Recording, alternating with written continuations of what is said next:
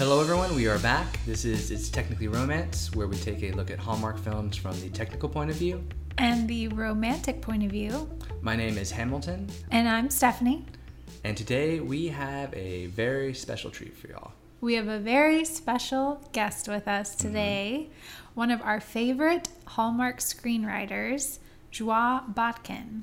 She's written some of our favorites, Miss Christmas, which we've talked about a lot on this podcast, Cranberry Christmas, Love in Store, which was one we recently reviewed that we loved. So we're very excited to talk with her today. We are. So why don't we just go ahead and let's get started. Hi, I'm Joie Botkin, and I am a screenwriter at Hallmark. Hi, welcome. Hi, thank you for having me. We can't thank you enough for taking the time to do this. We're huge fans. This is it's a pleasure. Treat for us, though.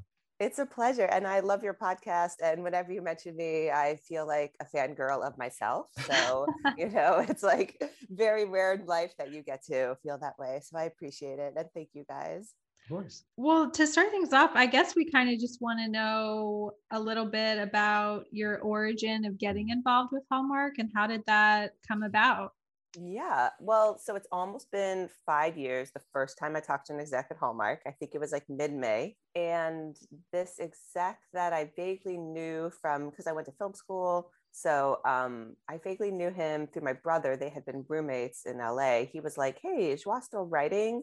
Like, I work at Hallmark now. And I wasn't really still writing. Well, I kind of was still writing, but I had my son like 2 years earlier. And I had stopped working, was staying home with him. Oh no, I was like writing a book feverishly, being like, I'm going to be a Pulitzer winner. Like, this is it. Mama's finally starting her career, and then finished the book and like promptly set it on fire and was just like weeping alone in my room a lot, being like, will I ever write again? And then this exec reached out and I was like, oh, so I started working with him on what would be Miss Christmas. And then that project got delayed and got moved to somebody else. And I rewrote the outline for Miss Christmas and then the project a bunch of times, and I'd never seen a Hallmark movie at that point. So I was just like, I'm inventing the wheel. Like, I really felt like everything I was doing was just first class and like totally novel. There was like a Save the Farm line in there at one point, and I was just like, no one's ever saved a farm in a Hallmark movie before. I felt like I was really like pushing the genre. And then like at some point in the writing process, I was like, I should watch some Hallmark movies. So then I sat down and watched like every Hallmark movie and became obsessed with Hallmark movies.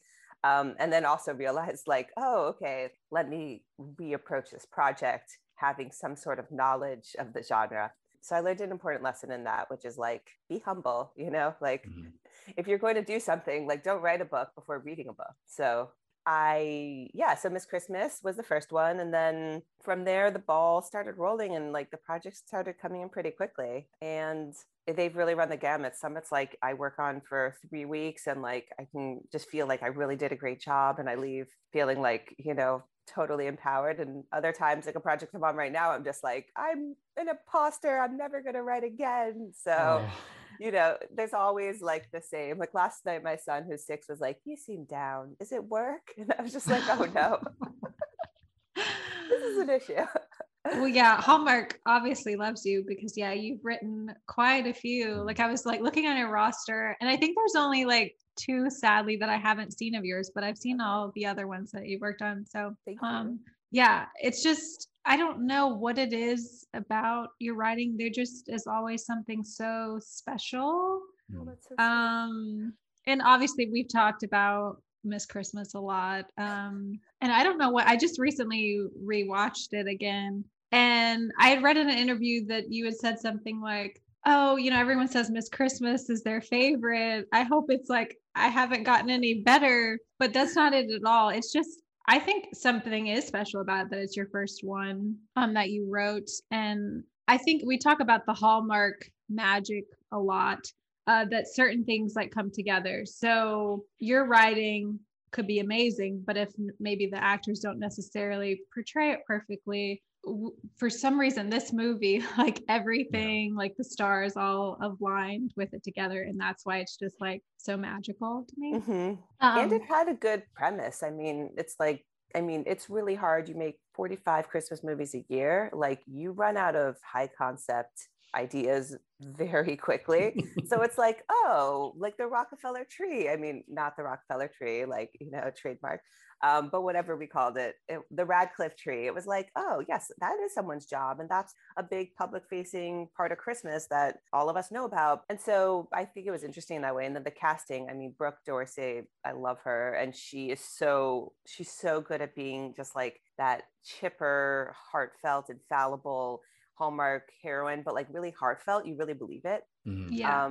And Mark Lucas, of course, like all my friends who went he's to amazing Buffy in were there, just yeah. like, I will watch this one movie of yours, Joie, but like none others. And I was like, thanks guys. I really felt like I was going to be supported the whole way through my career, but they stopped watching at that Oh first. no. So, yeah. Well, I kept watching, but that did make me wonder, like, how involved are you with casting at all? Like, do you envision like actors playing these characters, or how does that process work? Or do you get any say in that? I don't really get any say in it. And sometimes I'll be like, oh, what about this person? And sometimes they're like, great idea. But more often they're like, you're the writer, right? And I'm like, yeah, I'm the writer, So it doesn't go very far. I think a couple times, like Taylor Cole for Falling for You, I was like, can we get Taylor? And we happened to get her. And that was a dream come true. And then like I just wrote a project for Candace Cameron Bure. So that was like written specifically for her. And that was exciting because I'm such a big Full House fan. I probably said that like in every time anyone's ever talked to me. And that like oddly, it comes full circle for me because Full House was such a big part of my childhood. I mean, like such a big part. And then I moved to San Francisco like 11 years ago, kind of to like live out my Full House dreams. And then somehow I ended up at the channel where Full House was. And then when like I was writing this Candace Cameron Bure movie, I was just like, oh my God, all my dreams have come true, That's so awesome. It was cool. And that one was interesting because like I know her voice so well. So I could like even fine tune the jokes for her. But sometimes like you write them and the jokes don't hit, like, or, there's someone playing the role who has a different idea of what the joke is. And there's, sometimes it falls flat or sometimes they can bring something to life. Like there was that scene in Project Christmas Witch where the amazing lead actor Travis Van Winkle, they're like, they almost kiss. And he says like, can I kiss you? Which I didn't write that line in, but that was the best part of the movie, asking for consent. Like who would have thought? And then he's like, I'll go. And she's like, this is your home. I'll go. And I don't think I wrote that line, but for me, I was like, oh, this is kind of my favorite part of this movie. So you're like, oh, like, and sometimes there's definitely the opposite where you're just kind of like, oh, I felt like this was a really funny script, but the movie plays a lot more serious. That happens too. Yeah. Sometimes like the chemistry isn't there and the audience sees it and they're just like, the chemistry isn't there. And you're like, yep, Yeah, there's nothing you can do about it. Yeah. So, I mean, going back to the jokes, is that like what part of the script do you like doing the most? Is kind of my question.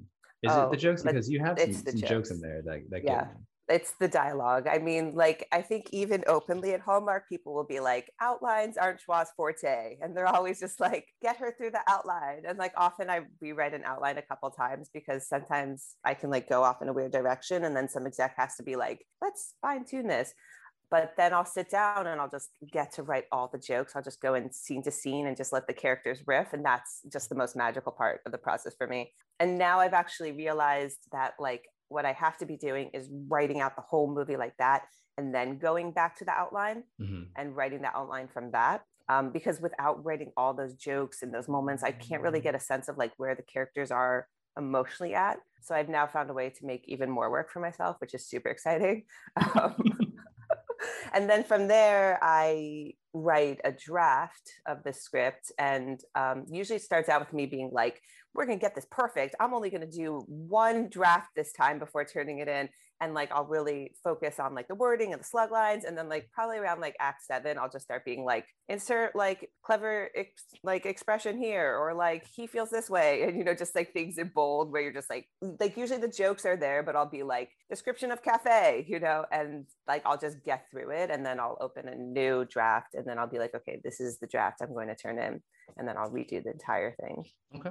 Yeah. I'm glad you talked about the process because, I've done, some scripts and everything, but how much sort of control do the execs have? Are they with you after they give it there? Do they put in stuff? Like, is there a back and forth, or how does that relationship work? So there's a lot of back and forth. They don't put in stuff. There's a lot of like, for me at least, I don't know how every writer I think has like, pros and cons, strengths and weaknesses. And for me, I think sometimes I need to be reined in, or like I go off on tangents, or I think too broadly. So the execs who know me really well can be like, let's focus this more, and they can really see things you can't. And so it's really more like a crystallization and like a focusing and a tightening. Sometimes they're like big structural things, or sometimes a character isn't working. A lot of times you think you've conveyed something and it's not in the script, and they'll be like, what happened to XYZ? And you'll be like, oh, I totally forgot. Like, it was in my mind. Sometimes you come back in, you do these massive rewrites, and sometimes you come back in and they're really small. And then like when it comes down to production, there's usually a lot of back and forth, because sometimes it's like, oh, locations need to be consolidated, or maybe an actor has thoughts, but then there's like a lot of producers reading it and people giving their notes. And usually when you're finally in that last draft before production, you'll probably go back and forth like 3 times, and it'll get really nitpicky at the end with someone being like, what about this here? Or instead of saying for, what if they say with? And you're like, okay, So are the directors and the producers talking to you before the production, so that when they go into the production, they have a clear idea? Or is there instances on the set where they're like, we need to change this? Like, how does that work? So they shoot so quickly. So there's very rarely like things on set being changed where they're coming to me for rewrites. Okay. Just because like sets, I mean, I think generally they shoot like 15 days, I think, don't quote me on that, but it's like 15 days, 3 weeks. It's really like rapid fire turnaround. From beginning to end, 15 days? I think it's 15 days. I think it's 3 weeks, or maybe it's 21 days. Could be 21 days. Wow. It's something like that. I know I was partially on set for Christmas in Vienna, and we did 5 or maybe 6 days in Vienna. And then I think they went to either Bulgaria or Romania for 2 weeks, something like that. So maybe 15 to 21 days, but it's like really, if you're on set, there's like, it's just moving. Yeah. So there's no chance to be like, let's rewrite here. There's also different ways the projects go. Sometimes you're working with a producer who has brought a project into Hallmark. And so then you are working creatively with them. And then whatever comes out of that, you're sending to the exec, and then you're working creatively. And that's the kind of flow chart. And sometimes you're working directly with Hallmark. And so there's no producers. And then sometimes the directors come in at the end and they want to talk to you and give their notes. Sometimes they're just talking to the exec. So every project's kind of different. Huh. Yeah. A lot of times you get like just a lot of notes at the end, and you don't know who's coming from what, but it doesn't matter because it's like everyone's creative vision at that point. So, I mean, you said that you had written a book. Yes, 2 books. Where you have full control over it. Mm-hmm. So when you go to a script, when there's so many people with notes and everything, do you enjoy that aspect of it, or do you like the solitary, just I'm writing a book? I'd say still screenwriting is very solitary.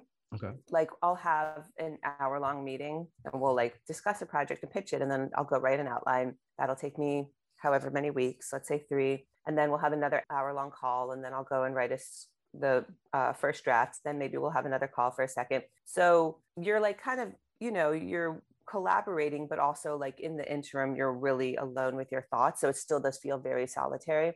And I'd say like, if I can take it full circle, although we're not full circle, so it'd be like maybe a semicircle to like being humbled. In a book, I think you're definitely like, this is a Pulitzer Prize winning novel. Like I've got this. And then at the end, it's like all work and no play. Like it absolutely is gibberish because you had no other eyes on it. So like, I would love to say, oddly, the more I write, the more I realize like how much I need a collaborative team and how important that is. So pros and cons, I'd say. I think the thing with a book is that it's so much work. I don't know if either of you have written or if you write. So like a screenplay has some sort of end date, and it's like really manageable. And a book for me is just a beast. It can just go on forever. So whenever I think about writing a new book, I'm just like, wow, you could write like 4 screenplays instead. I used to weave, and I would weave blankets. And then at one point I wove a tapestry, and the tapestry took me like a year. And I was like, you could have wove like 20 blankets in this time. And I feel that same way about a book. Yeah. So what happened to the book? You didn't really throw it in the fire, did you? I mean, in the fire of my soul. Oh. Yes. Honestly, the book was like kind of good. Like I sent it out to some people and the people were like, this is pretty good. Some people thought it was really good. I sent it to my like pseudo agent at the time and she wasn't in, she was, I mean, I got like a polite pass. And I guess the story is about how I don't deal with rejection well, because I was just like, one person's rejection here means I should not pursue writing anymore. Oh, no. So if anyone out there is listening to this, don't do that. Like I'm a big Stephen King fan, and like I love just reading about how Stephen King, like from the age of 8, was just collecting rejection letters, and at like some point was living in a trailer with no heat with his wife, like picking Carrie out of a trash can, being like, you should try to follow this, like there might be something here. So I think that's really like the aspirational story that I want to strive for. But like, I think I wasn't at a point in my process, and this is something I've had to learn through Hallmark, just like where are my strengths in writing? And so I was trying to write like a big book, and like a book that would like impress me if I was to read this book, but I'm not that writer. Mhm. I'm like a funny, lighthearted writer who likes romance and dark concepts. So it's like, why am I trying to write a sprawling historical masterpiece? Like, and that's another great lesson in writing. It's like, you know, if you ask a fish to fly, they're probably going to rip up that manuscript and stiff it into the like fires of their soul. So, you know, that's. No, that's But I good read that two you've books. gotten that out of all the Hallmark writing to, you know, see your strengths. And I would say humor is definitely a strength. Like we always talk about how funny, you Oh, know, your thank scripts you. that you always have like the witty little lines. Thank But you. also you mentioned like the darkness, and we've talked about this a lot, that we like a little depth, a little darkness in our Yeah. movies. So there is like that running sort of like theme of loss and grief in a lot of your movies. So I didn't know like what inspires you a lot for like your concepts for these movies, or Yeah. you want to talk a little bit about that? Oh, totally. I mean, so usually when I either pitch a movie or if a movie gets like creatively greenlit, I'll then sit with it for a couple of days and let the characters kind of start to unfold and wonder like, who are these people? And like take a big giant piece of butcher paper and just start like jotting notes. And then usually I'll start being like, ooh, what's their core wound? I always go to like core wounds. And then I'll be like, oh, okay, this thing. And then I'll start reading like a lot of thought catalog articles, which will result in me being like, I should find a therapist. And then like after doing that for 8 hours, being like, I was writing a script, I think when the day started. So then going back there and just start like jotting down inspiration and not really understanding that everything I'm doing is just a reflection of wherever I am. So like I just wrote this movie, a Hallmark movie that I really love. I'm not sure when it'll come out because Christmas is first and this movie is kind of a generic, it could fit anywhere, but it's about a woman who's like having a midlife crisis. She's turning 50. And in writing the movie, I was just like, I'm having a third life crisis, you know, like I didn't even realize, and like questioning all of these things. So usually like every movie is just a reflection of sometimes where I'm at, which sounds so narcissistic. But I don't, if there's a writer out there who's completely separating themselves from their characters, like please call me so I can be your mentee, because I don't know how to do it. And so there's a lot of that. I think like I'm trying to think about a movie that really was a reflection of the times. Oh, like I think there was a moment in Project Christmas Wish, and this was inspired by something an exec said to me. She's like, they are kind of having like their inside out moment where they're realizing like you need happiness to have sadness, or sadness to have happiness. But a lot of like that movie was kind of inspired by like my son starting to ask me hard questions about life, and me kind of being like, I don't know the answer, but like I'm right here with you. And like maybe that's the like only comfort we can really give each other, which like probably isn't the best answer for a 6-year-old, but like try to stay honest. So little things like that. And like right now I'm writing, as I said, there's this one project I just like am really not able to get right now. And that one is really just like both stemming from and feeding my own crippling self-anxiety and like feelings of unworthiness. So it is a character being like, I strove for validation my whole life, and like now I'm feeling empty and like unsure where to truly find meaning. And I'm like, oh wow, Joie, you're not feeling that way at all, you know, like but then you're kind of like, make it Christmas, you know, like yeah. So I'm not really sure. Sometimes it's like a location, like there'll be like a lake set and I'll like remember like a beautiful lake town. And then that will like, I'll go off into like some sort of weird land with that. Sometimes I'm like, oh, I get paid just to make stuff up. Like I can do anything. And then the exec comes back to me and is like, not anything, Joie, you know? So there's some of that. Well, I mean, we really appreciate the depth that these characters have that you write. You know, there was a movie, I forget the name of it. I think it was it Beverly Hills? Was that the one? Oh, Beverly Hills Wedding. Yeah. And there was a moment in there and I was like, oh, that's a Joie moment right there. You know, they started opening up and kind of letting themselves in, like, oh, that's definitely her right there. So. Oh, you know what? I remember listening to that and I didn't read a lot of that script, but the point that you pointed out, I was like, oh, wow, that is me. And I can't believe like you can really hear my voice. And I felt so seen. I mean, that's awesome. So we really, really appreciate that because it just makes these movies a lot more relatable. And I think anytime that Hallmark is able to do that, I think it's you know, home run for them. So yeah. And I see that like on Twitter when I see people live tweeting and I just see how deeply people are connecting and paralleling these stories with their own lives. And you realize, oh, there's a word, what's it called? There's like this word for when robots begin to look too much like us. And this uncanny valley. Uncanny valley, yeah. Yeah. So you realize sometimes when you're writing Hallmark movies, you're like in the uncanny valley. And then you see people responding to them and you're like, oh no, we've truly surpassed that. It's come to life because there's something about Hallmark movies where you're like, it's not quite life, you know, like it's its own sheen and it's its own world. And like, we don't want it to be too much like life. That would ruin the magic of it. But then we have to have those moments where we truly feel like they are human and they are living within our world and they're aspirational. And or at least that's how I feel about it. Yeah, I feel like that's why they're so special to me because I can't, like, you have the relatable factors in there, but then no matter what is actually going on in your own personal life or the real world, you know, this movie's going to end in a happy way. Everything's going to work out and it's going to be okay. Yeah. And that's actually something I'm struggling with writing Hallmark movies now, which is like my grandma is constantly writing me scathing letters being like, she watches every single Hallmark movie and she writes mine and she does not mind telling me what she thinks about them. And she'll write me letters like the second it started, I knew how it was going to end. And you're like, okay, well, A, that's the format. You know, if you don't like it, like go watch HBO. B, give me some tips here, you know? And so there's projects now where I start to be like, oh, those typical Hallmark movies where it's like at heart to heart, you're like, wait, can I choose a different moment? Can I gloss maybe? Or like, is there, you know, or like the guy who's like struggling with X, but you know, he secretly wants to be doing Z and the movie's going to end with him doing Z. Is there another way that we can approach that so we don't see it coming? So my grandma isn't still writing me these angry letters, you know? And then like I find in this movie, I'm sorry that I keep talking about this movie I can't get right. Like all the viewers are going to take away is that like Joie is struggling in her life. But like I'm excited for whatever this is. It's really, it's a Christmas movie. And I don't want to say what it is because there's a chance that I'll get kicked off it maybe. And then I'll be like, that movie I was going to write. And you'll be like, oh, I don't think Joie wrote that one anymore.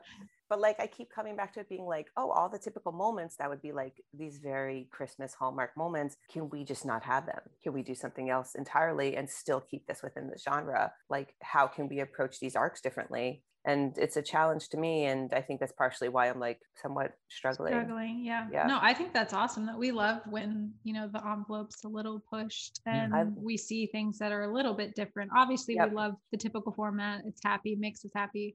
But when we get those little moments that are like not expected, those are great. Me too. As a writer, like I watch other Hallmark writers doing it. I'm always just so inspired. I'm always like, oh yes. Okay, cool. You know, the bar's been pushed. Let's do this thing.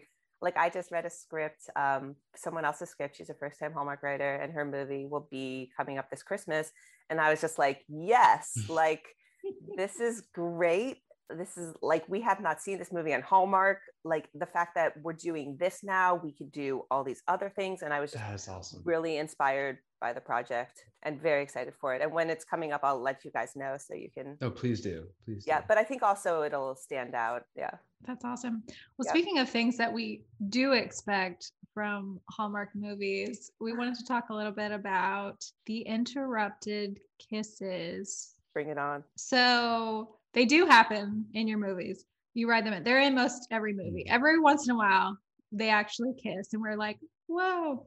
But how do you feel about the interrupted kisses? Specifically in Christmas in Vienna. Christmas in Vienna.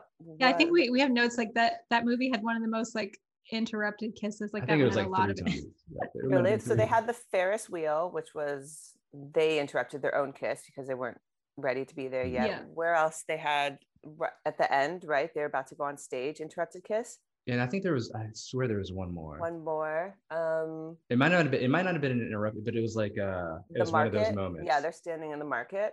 It was So I will start this conversation by saying I wrote a movie for Hallmark that has yet to air. It's been sitting around for a couple of years. And in that movie, so I wrote this like 3 years ago, there's a whole scene about the interrupted kiss where they're like, okay, are we ready to kiss? Like, is no one looking for us? Are our cell phones off?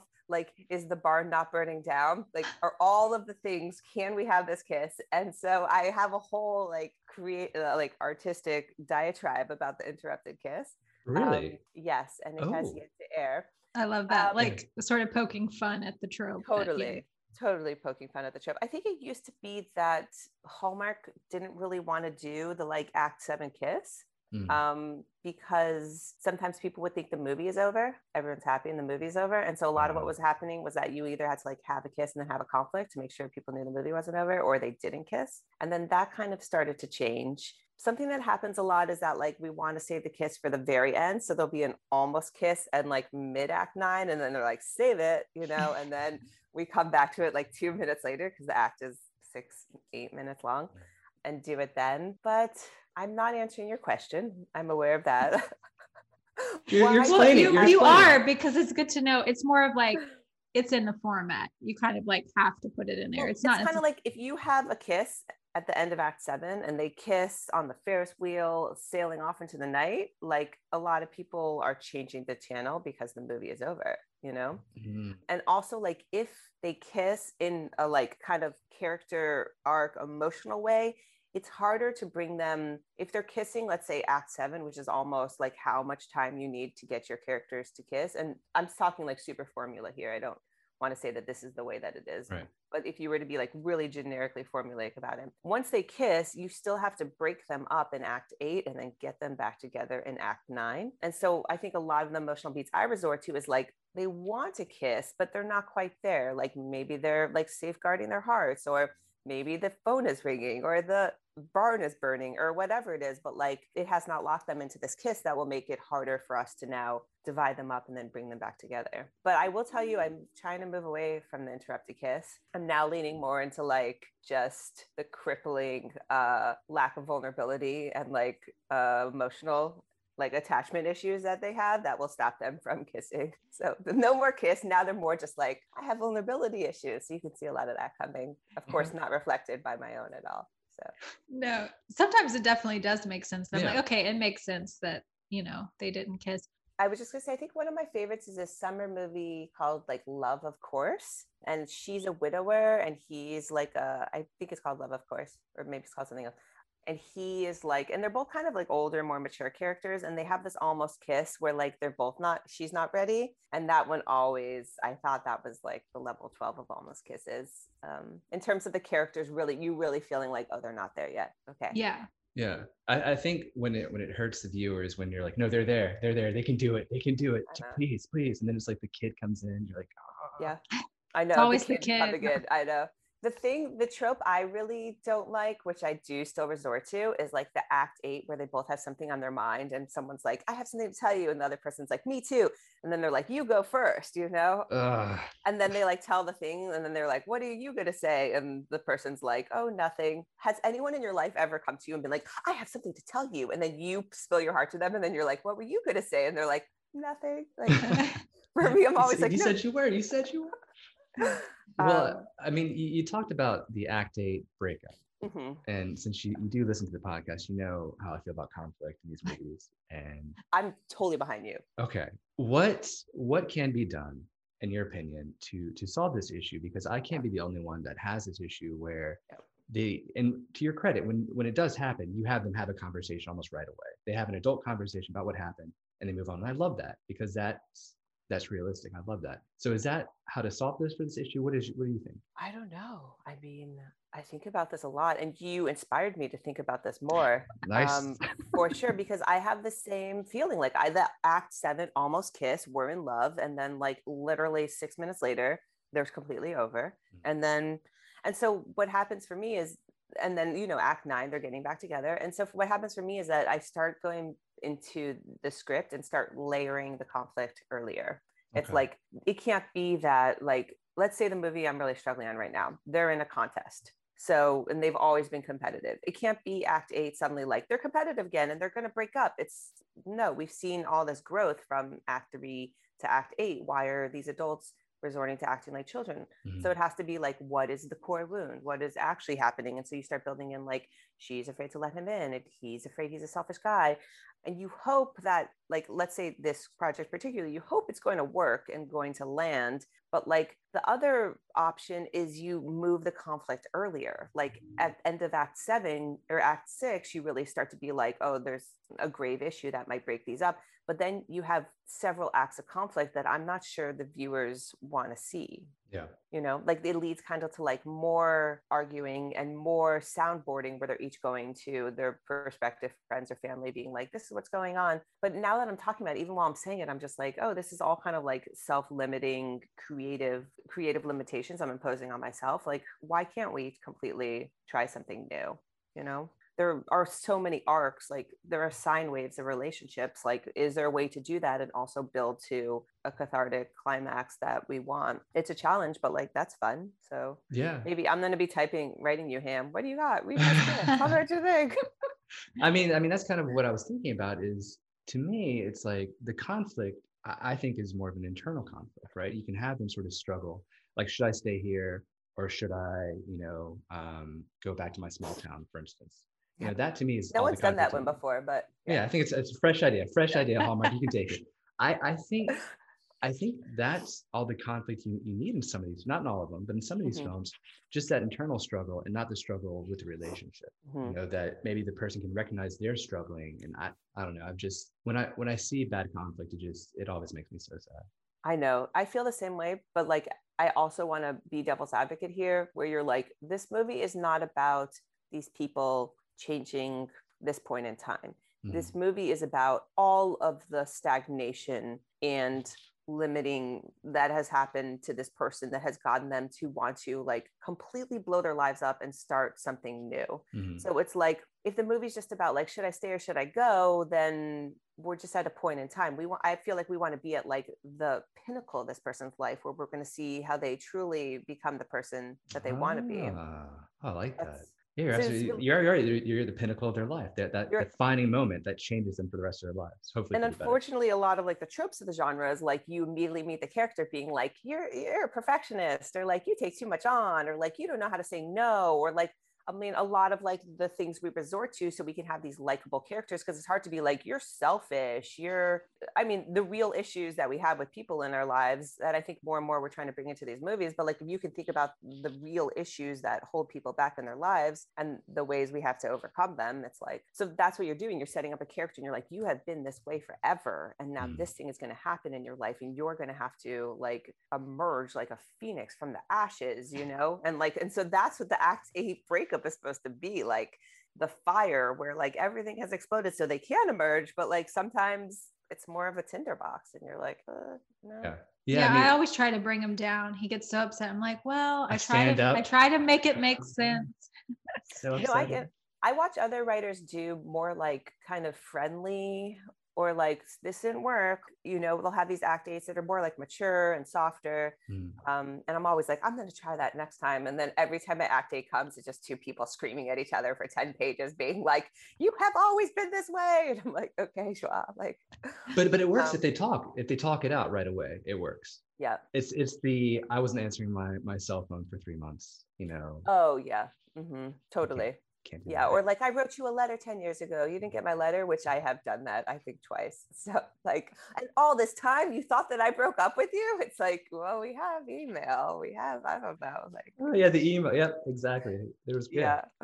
But we did I say can- for the most, your movies do have like grown-up Yeah. conversations. So And I think that's the key. yeah, I don't think your conflict gets him as hot as some. Oh of the no, no, other- no, no, no, Okay. definitely not. Definitely Still, not. I want to please him. So, and like, I think honestly, my favorite part of all of the entire the screenplay is that one breakup conversation. That is my favorite part to write. And like, Oh, I really? find that obviously I'm like a total fatalist because I can write that conversation 10 different ways. Like I can have them break up and have different core wounds and like hate each other. I mean, the amount of like scathing banter that I can put, like I could write an entire movie of just that. And I have, and my brother was like, nobody wants to watch this movie, you know? So, but yeah, Huh. that's my favorite part. Like just We'd someone watch being that. like, We would probably watch that. would you? Okay, I'll send it to you.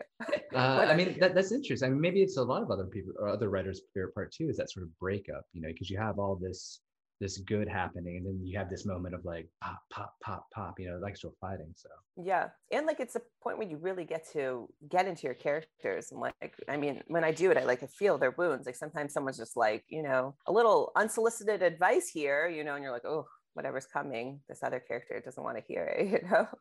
Then you write it. And when it works, I mean, when that act A conflict works and both characters leave absolutely heartbroken, feeling like they've truly been confronted by the way they need to change so they can move forward in their lives, I feel like my job here is done, you know? And then I'm like, no, you still have to write Act 9. So movie's over. I'm done. which oftentimes I'll like get through Act 8 and be like on my first draft of screenplay and be like, okay, you're done. And then you're like, oh, should I write Act 9? And I'm like, okay, just write it so then you can rewrite. But sometimes I'm like, I could just rewrite the entire movie, Act 9. But you're like, no, Act 9 is the most important act. It has the horse, it has the Christmas horse, or you know, whatever it is. Do you have a favorite script of yours that you've written? I think it's always my newest one generally. So I really like this midlife crisis movie I just wrote. I really like this Candace Cameron Bure movie I wrote. Let's see, of the ones that are produced, I hate to say it, I really like Miss Christmas. So I'm gonna quit my job now. No. It literally makes me cry every time I see it, but in a good way. Honestly, I'd have to look at I really liked Love and Store, although no one else did. So that kind of ruined it for me a little bit. I really liked My One and Only. I thought that really came alive, and I loved the actress in it. And I'm always trying to get her to do other of my movies. Yeah, she was great. She's so good. I've watched that one more recently. It was on Hallmark, and I was like, oh, a Joie one I haven't seen. But that one was really cool because it did surprise me. She gets the promotion, but she doesn't move to the ranch. They're like, how are we going to make this work? Which I really liked, which was nice and refreshing. She doesn't move? I don't think so I think after Miss Christmas, like gave up on her doctorate to like go work at the tree farm. I was kind of like, maybe never again, you know, like, and I'm not sure if I've done it since then. I think maybe Christmas at the Palace. She stayed in like the vague Eastern European city to live with the prince.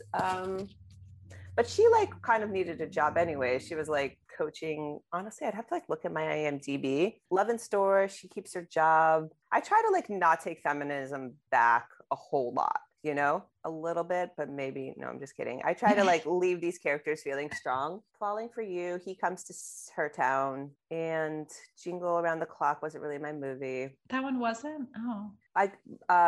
This amazing writer, Zach Hugg, that was a movie that, like, if you want to talk about projects you just can't get, like, I wrote and rewrote that movie so many times. It kept being like, how about now? And at some point, the execs, who I love so much, had to call me and be like, what would you think about someone else taking a stab at it? And I was just like, oh my Lord, I've been replaced. Like, this has never happened to me. And I like called my brother. My brother's like, wow, this is like every writer ever gets replaced all the time. Like, just shut up. He was basically like, shut up. I was like, okay. And then I continued to work with these execs on so many other projects, and I love them. And one of them, who is my favorite, for whenever I'm like, I did good. She's like, but don't forget Christmas Copy. That was the original name of the movie, and it's called Christmas Copy. And so for Christmas this year, she sent me a mug that says Christmas Copy on it. So whenever I'm feeling really good about myself, I can just be really humbled. Oh man! Wow. Yeah. Um, Oh, I didn't know that. Yeah, because I never know. We talk about that a lot, and you had kind of let me know, brought into light that there is a lot of rewrites, which I didn't quite know. Because I'll see yeah, like a bunch of writers' names, and so I don't really know how yeah, that works. But so like you could write a script, and then it gets put into other people's hands, yep, and yeah. A lot. It happens a lot, and a lot of times it's like timing. Like sometimes you'll write, some portion of a script, 50% of the project, and then it'll sit around for a while, and it'll suddenly be slated and be turned around immediately. And maybe the writer wasn't available, or maybe they like need to make sure it can be done super quickly. So things like that happen. And then sometimes, like with Christmas Copy, you just can't get it. And it's hard to say why, and sometimes it's like some writers have some strengths, some writers have other strengths. Like a lot of times when I'm offered rewrites, it's like, oh, the dialogue needs some humor, needs a little pep. And those are my favorite ones. Although it tends, like, it's so hard as a writer to go in and just rewrite dialogue. You start being like, well, what if I rewrote the entire movie? And then all of a sudden you've rewritten the entire movie and they're like, we didn't ask for that. It must be really hard actually to go into another writer's work after they've worked on the script and just do the dialogue. How do you get into this character's head? Because the dialogue is, you have to get into Exactly. it. So how do you I handle don't think that? I've ever done it. It happens a lot. Like when you watch these big tentpole movies, I'd say almost all of them, at some point they've taken that movie into a writer's room just of like comedians, and they've just sat around and punched up all the jokes. Really? Yeah, that happens. Like almost on every single movie you will see that's like Pokemon or whatever, Godzilla, or I can't even name movies because I haven't been to a theater in 13 months. I'm like, Raya and the Last Dragon, since I saw it last night. But yeah, like you'll bring in a team of people to punch up jokes. And so it happens a lot with this too. But I find it so hard because like, I'm just like, oh, I can't understand how this character thinks. And so then I have to be like, oh, what, and you start breaking them down, and then you end up making a lot more work than you needed to make. Yeah. you would mention the script you're working on now, you're struggling with it. I Yes. did have a question, and I love asking writers this, but how do you deal with writer's block? Or like you said, you're struggling with the script. Like, are there certain things that you do to get yourself out of it? Like, how do you deal with that? Yeah. I'd say working on a Hallmark timeline has taught me how to get over writer's block really quickly. When I started, it would be like a week. I didn't understand this thing. And then the more I had like tools in my toolbox, the more I can come back and be like, oh, this thing worked once, or try this. And something that really works is like calling another writer and being like, what do you think about this? And spitballing, that really helps. Sometimes I find that what helps is just washing some dishes. I'll just get up and wash like dishes for 10 minutes, and then I'll be like, oh, I've got the answer. And so I don't really struggle with writer's block on Hallmark projects anymore. What I'm struggling with now is more being like, I don't, like, at some point in the process, you're like, oh, again, I'll equate it to like weaving, but where you're like, oh, I feel the tapestry of this project. And like, I get a sense of the world and the tone and the feeling. And you realize it can go so many different directions. And at some point that becomes like scary, because sometimes you're like, I know exactly where this needs to go and I can feel it and it works. And then sometimes you're just like, it can go so many different directions. None of them feel exactly right. There's something that I'm not getting here. And like right now with this project, I'm like, I don't know what I'm not getting. And it becomes like a bigger foundational issue where you're just like, I don't feel the tapestry of the project. Like I can't really understand it. And sometimes it just comes from self-doubt. Like you send something out, you pray for the best. Sometimes you get awesome feedback.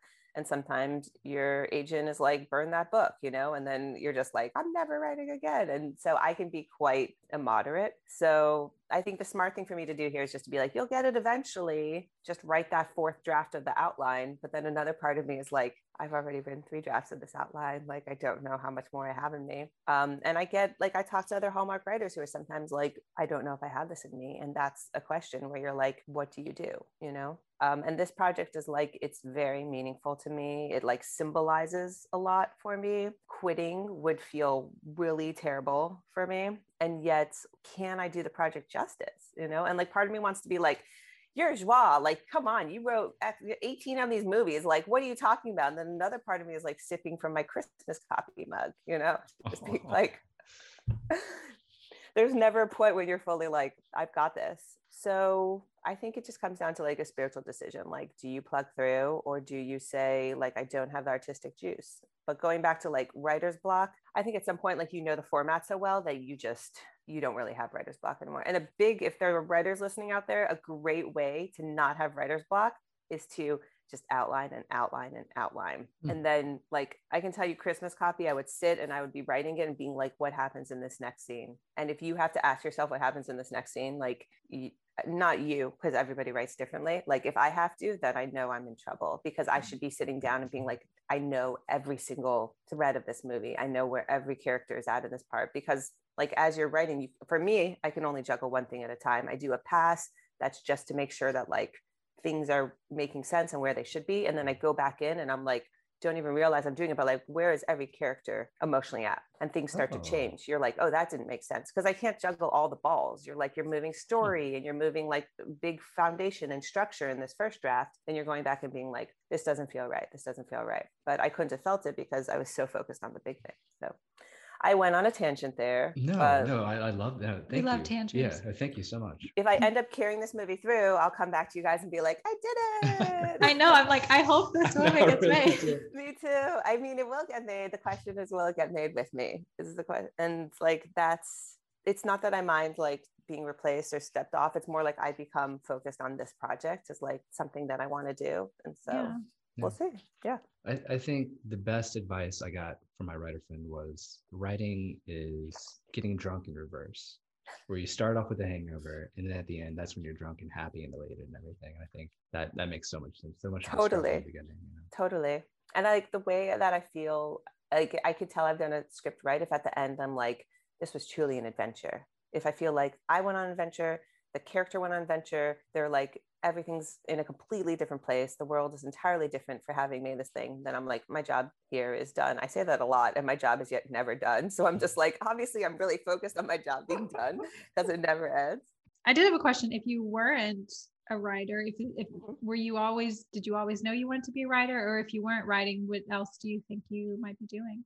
Oh my, like, Lord, Stephanie, I have done so many weird things in my life. Like, let me start the list. After graduating from film school, I went to work for Sea Shepherd Conservation Society. I don't know if you know them. So I like sailed around Antarctica on a giant boat, chasing Japanese whaling ships, trying to convince them not to whale. And I did that for a little bit. And then I came back and I worked for Fox Studios, which was even weirder, as an assistant. I did that for a year. That was the only year I've ever worked somewhat in an office. And then I like decided to go be a bum in Scandinavia. So I like went to Scandinavia and like couch surfed for a while and like lived for free and like dug through dumpsters and stuff, and was like, I'm still in my 20s. This is charming. It wasn't. And then I came home back to LA, and I was working as an assistant again, and like working odd jobs and like finding a place to live for free, as opposed to getting a real job, because I was a writer, and I had to spend all my time writing. My hands are in quotations here, big quotations. Yeah. Wasn't writing, was just sitting in front of a computer, like don't know what I was doing. And then after doing that for a while, I decided to move to San Francisco, and I got a job in sales. I worked in sales for a couple of years, and then I had my son, and I decided I was going to become a therapist because I'm in my early 30s, so why not? And so a friend was like, go work at a crisis line first. So then I went to work at a crisis line. I went to work at Alameda Suicide Hotline for a couple of years, and realized that was an incredible experience, and also realized I didn't want to be a therapist. And that is when I went back to writing. And I still have dreams of like becoming a therapist one day when I don't have to do it to pay bills. But my real dream in life is I love working and helping people who are homeless. That's always been something that's very important to me. And I would love to find a way to either work in a sector or create some sort of project that would help people not be homeless in a way that empowers them. So that is like my ultimate lifelong dream. And also somewhere in there, I worked at a nightclub for a while. So I would work like 10 a.m. to 4 p.m. So sometimes my son screams forever. I'm just like, oh, I don't hear it. I used to work at like a house nightclub. I just had house blaring like all night long. Oh my gosh. Yeah, so those are the things that I've done, and I really love writing, so I hope I can stay with it forever. Yeah, I mean, you're pretty good at it. So. Oh, thank you. Well, I do have another little question before. I was curious of what your favorite romantic comedy is, it whether Hallmark or not, but Now that you've seen some Hallmark movies. But it doesn't have to be Hallmark. But if you have like a favorite rom-com. So my favorite rom-com ever, which like not full rom-com, is Clueless. So it's a rom-com. It's a rom-com. Okay. Following it slightly. I mean, she like gets with her brother, so I don't want to classify it under rom-com, but yes, I guess it is. How to Lose a Guy in 8 Days, 10 days, 10 days. however many days. Is obviously Maybe 8 Days favorite. is the sequel. I don't know, but yeah. I'm writing it right now. Like, we've gotten a more fast-paced world. It's like 5 days now. Although I feel like 5 days is long for dating now anyway. So you're like, Yeah. Those are my favorites for Hallmark. I really love that summer movie I was talking about, Love, of Course, I think it's called. I've seen that We one. haven't. Yeah, we just started watching the non. We the were non-Christmas pretty ones. Okay. strictly Christmas for a while, and then now we just would decide to keep Hallmark Channel all year round. Yeah. All year round. So now Yeah. we're getting to branch out into all the other I'm summer, excited spring to movies. listen to your Lucky, or As Luck Would Have It, because that writer is a friend of mine, Audrey Schulman. Oh, well, Oh, we man. loved that movie. Oh, good. I can't wait to watch it. Yeah, we pretty much just like us gushing the whole Yeah. episode. Yeah. That's And I great. mean, Ireland is just like amazing. Yeah. So we don't normally do games on this show, but I thought this might be kind of fun with Okay. you. Since we always say that your movies are like some of the most quotable movies, like Oh, you have thank you. quotes that we Like just, I jot them yeah, down. we We're jot watching. them Oh, that's down. so What did they say? sweet. What did they say? That's so sweet. We thought we'd play a fun little quote game to see how well you know your words. Oh, So- wow. This is amazing. So we'll just say the quote and then you just have to guess which Okay. movie it is.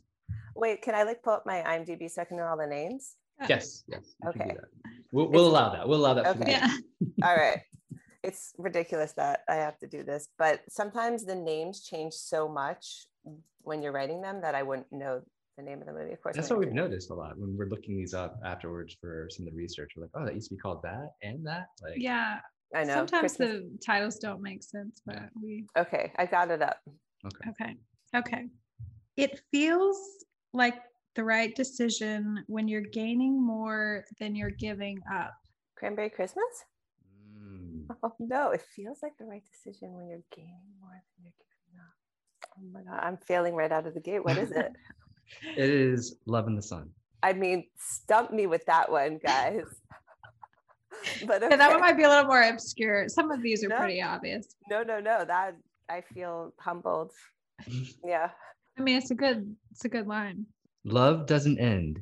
It just changes forms. Project Christmas Wish. Yep. Right away. Right Yeah, away. she knows that. Right away. Go ahead. I feel like this one's going to be pretty obvious. There are no perfect marriages, just imperfect people that don't give up on each other. Cranberry Christmas. Yeah. But my favorite line is the one I think that comes right after that, where she's like, and my grandma used to say this to me, she would be like, admit your faults. They're obvious anyways. I do feel like a lot of and I've noticed this, it's like they'll say like this amazing line, but the character's like, my dad always told me this, or my grandma always told this. So I didn't know if like you get those from your grandma, like if that's. No, usually I only get these like scathing letters about I what knew she this wants was to see in my happening. I next knew this movie. was Yeah. Sometimes I do. I have some quotable family members for sure. Sometimes the fear won't go away, so you have to do it afraid. You have to do it afraid. That's my one and only. Yes. Yeah. Quick. They're All going right. up in that hot air balloon. I know that because you'll notice a couple things in all my movies. They are addicted to sugar and they're afraid of heights. That's me. Encouraging them to get close is protecting them. Oh, that's Christmas at the Palace or Christmas in Vienna. Yeah. Mhm. Yeah, Christmas in Vienna. I love that line. I love that line.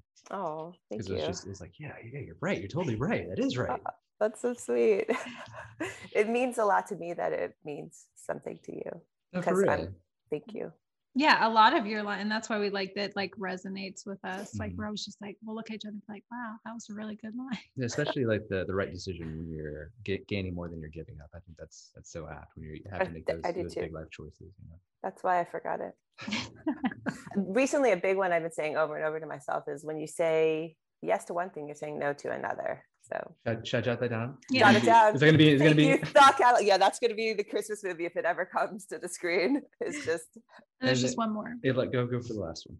We're gonna have our good times and our bad times, but promise me we'll keep growing. Okay. Love in Store. Ooh. No, A Brush with Love. It's your favorite one. Miss Christmas? Yeah. Really? Yeah. I failed you, Miss Christmas. No. Thank you for doing that. That was so fun. Yeah. I mean, I feel like my ego is fully stroked. So thank you very much. You're welcome. No, but well, you have sort of mentioned it. We usually do at the end with our guests, like have a little proud plug of what you've got going on, what's coming up for you, or how our listeners can find you. Yeah. So I am on Instagram, but I don't really use it very much right now. And the same thing with Facebook. It's just my name, Joie Botkin. But I have a wedding movie coming, I think in June, called Her Pen Pal. And that one is all shot in Europe and supposedly it looks like a fairy tale. And it's very quippy. So I think you guys will like it. Nice. And then I may or may not have a Christmas movie coming. And then I have a bunch of movies that have not been shot. So I don't know when they are coming. So I don't have a lot of plugs, but it's also kind of Christmas season just starting. So we'll see what I pick up. Yeah. It's always fun to do a couple like rewrites, so we'll see. But Her Pen Pal, I'm very excited about. That sounds like one we'd like. That's exciting. This one was supposed to be shot before COVID and then we got pushed off. So it's exciting. The fun thing about Hallmark is that you're kind of like, I don't know, like people are like, what do you have coming? You're like, I really have no idea. And I might be trying to I might try to move this summer or, so I've kind of been trying to leave some space off of work to maybe have a little bit of reset time. Yeah. Yeah. I mean, I'd say you need it. You've written a lot of movies. I feel like every year since like Miss Christmas. It's cool. It's really it's just such a privilege. Like I am so used to being a struggling writer who has no money that every day I'm just, even the days that are really hard, I'm like, wow, who would have thought, That's awesome. That's so Then I awesome. take my Christmas coffee mug. I'm like, don't get too comfortable, Joie. So I'm never going to forget that, the Christmas coffee mug. Yeah. it's really funny. Thank you so much. I really you guys are amazing. I love to listen to your podcast. It's been super cool meeting you. We'll have you back every time you get a new movie. Thank you. Okay. Bye guys. Thanks, Have a good Bye. day. Bye.